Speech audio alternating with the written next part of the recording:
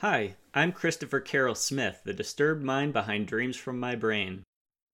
Dreams from My Brain is a weekly podcast in which I narrate actual dreams that I've had and recorded in my dream journal. I hope that you enjoy listening to these as much as I enjoyed dreaming them. Dreams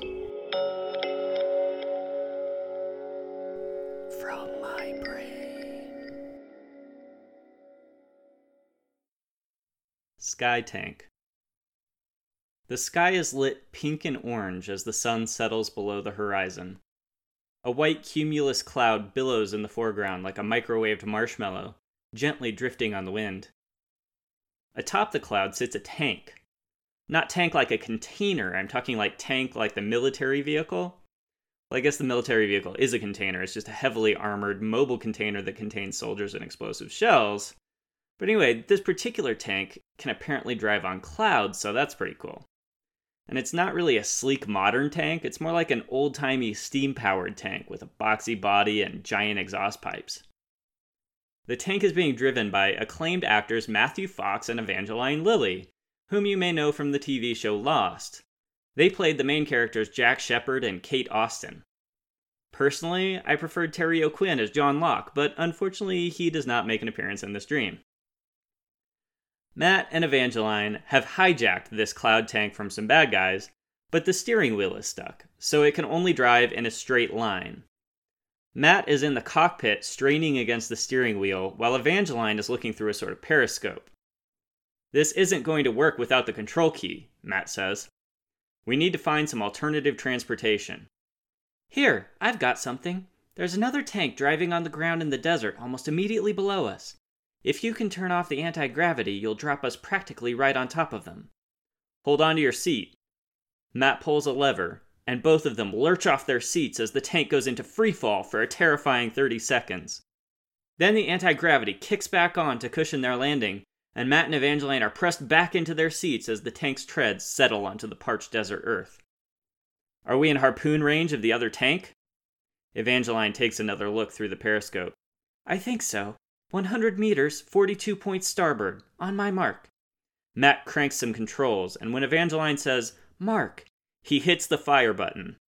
The tank launches a harpoon in an arc through the air, a steel cable trailing behind it, and it embeds itself in the top of the other tank on the far side.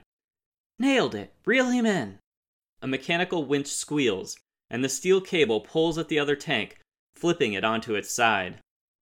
Got him! Let's go! Mark and Evangeline climb the ladder, pop the hatch, and jump out of the tank. Even though I told you a few minutes ago that the sun had set, it's now full, blistering hot daytime because dreams aren't great at continuity. Mark and Evangeline run toward the other tank and arrive just as its hatch pops open. Out of the hatch tumbles the short body of a gnome, like from a fantasy story. He crumples to the ground, then staggers to his feet dazedly. He's about 4 feet tall, dressed in a tan tunic with a big nose, mutton chops, and a chin beard. Mark punches him in the face and knocks him out cold. Evangeline grabs onto the lip of the hatch, hoists herself up, and scrambles inside. She throws another gnome out the hatch behind her, and Mark knocks him out too.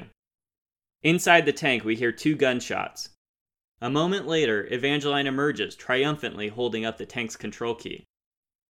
Got it! She says triumphantly. Yes, it should work on our tank. What if some more gnomes pull us over for an inspection and find out we stole the tank? We'll just transform into gnomes and pose as part of their army. Oh, okay. Let's get back inside our tank before these guys wake up. Just at that moment, a tribe of about a dozen filthy children dressed in rags come round the tank and surround Mark and Evangeline in a semicircle. Hello, says one little boy who has a blanket and a teddy bear. I'm Benny. Hello, Mark says warily. I'm Susan, says an older girl, apparently the leader of the bunch, and I'm afraid we're going to need to take your vehicle. Give me the key. Mark glances over at the tank and curses. Looks like that may not be possible. He points at the tank, and Susan turns to see a bunch of ugly, mean-looking desert pirates swarming over it. Suddenly, all the children go rigid, and their eyes go dead. They seem to be under the influence of some kind of brainwashing or hive mind. Most of the children take off running toward the pirates and engage them in combat. Benny, however, drops his blanket and teddy bear and walks robotically to Evangeline. "Give me the keys." He puts his hands on her, and she screams as toxic black slime comes out of his skin and slides up his arms and hands to spread across her body. She falls over dead. Mark curses again and turns and runs away as fast as he can into the desert. There's just one problem. The pirates have a huge pet white tiger, and the tiger sees Mark running and takes off after him. He runs as fast as his legs will carry him, heart pounding, but the tiger is gaining on him. He has just one chance. Mark reaches to his belt, unsheaths a machete, and throws it over his shoulder at the tiger. It spins end over end and thunks blade first into the tiger's forehead.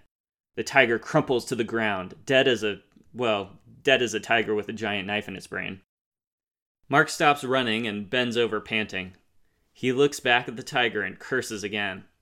Well, at least he knows what he's having for dinner tonight.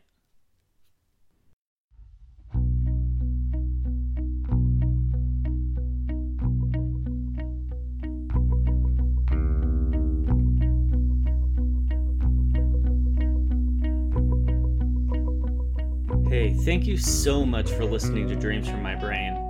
Quality art takes a lot of work to produce. I'm putting a ton of time into this, doing recording, production, cover art, the whole shebang. So it would seriously mean the world to me if you guys would help me get the word out. Tell your friends, review the podcast on iTunes, share the Facebook page, tweet at me on Twitter, whatever. It really means a lot. And hey, if you want to support this podcast in a more tangible way, you could even become a Patreon supporter. Just go to patreon.com/dreamsfrommybrain. The intro sequence for this podcast uses the song I Dream by Nomadic XXL under a Creative Commons Attribution 3.0 unported license. Also used in today's episode is a Perceptible Shift by Andy G. Cohen, used under a Creative Commons Attribution 4.0 international license.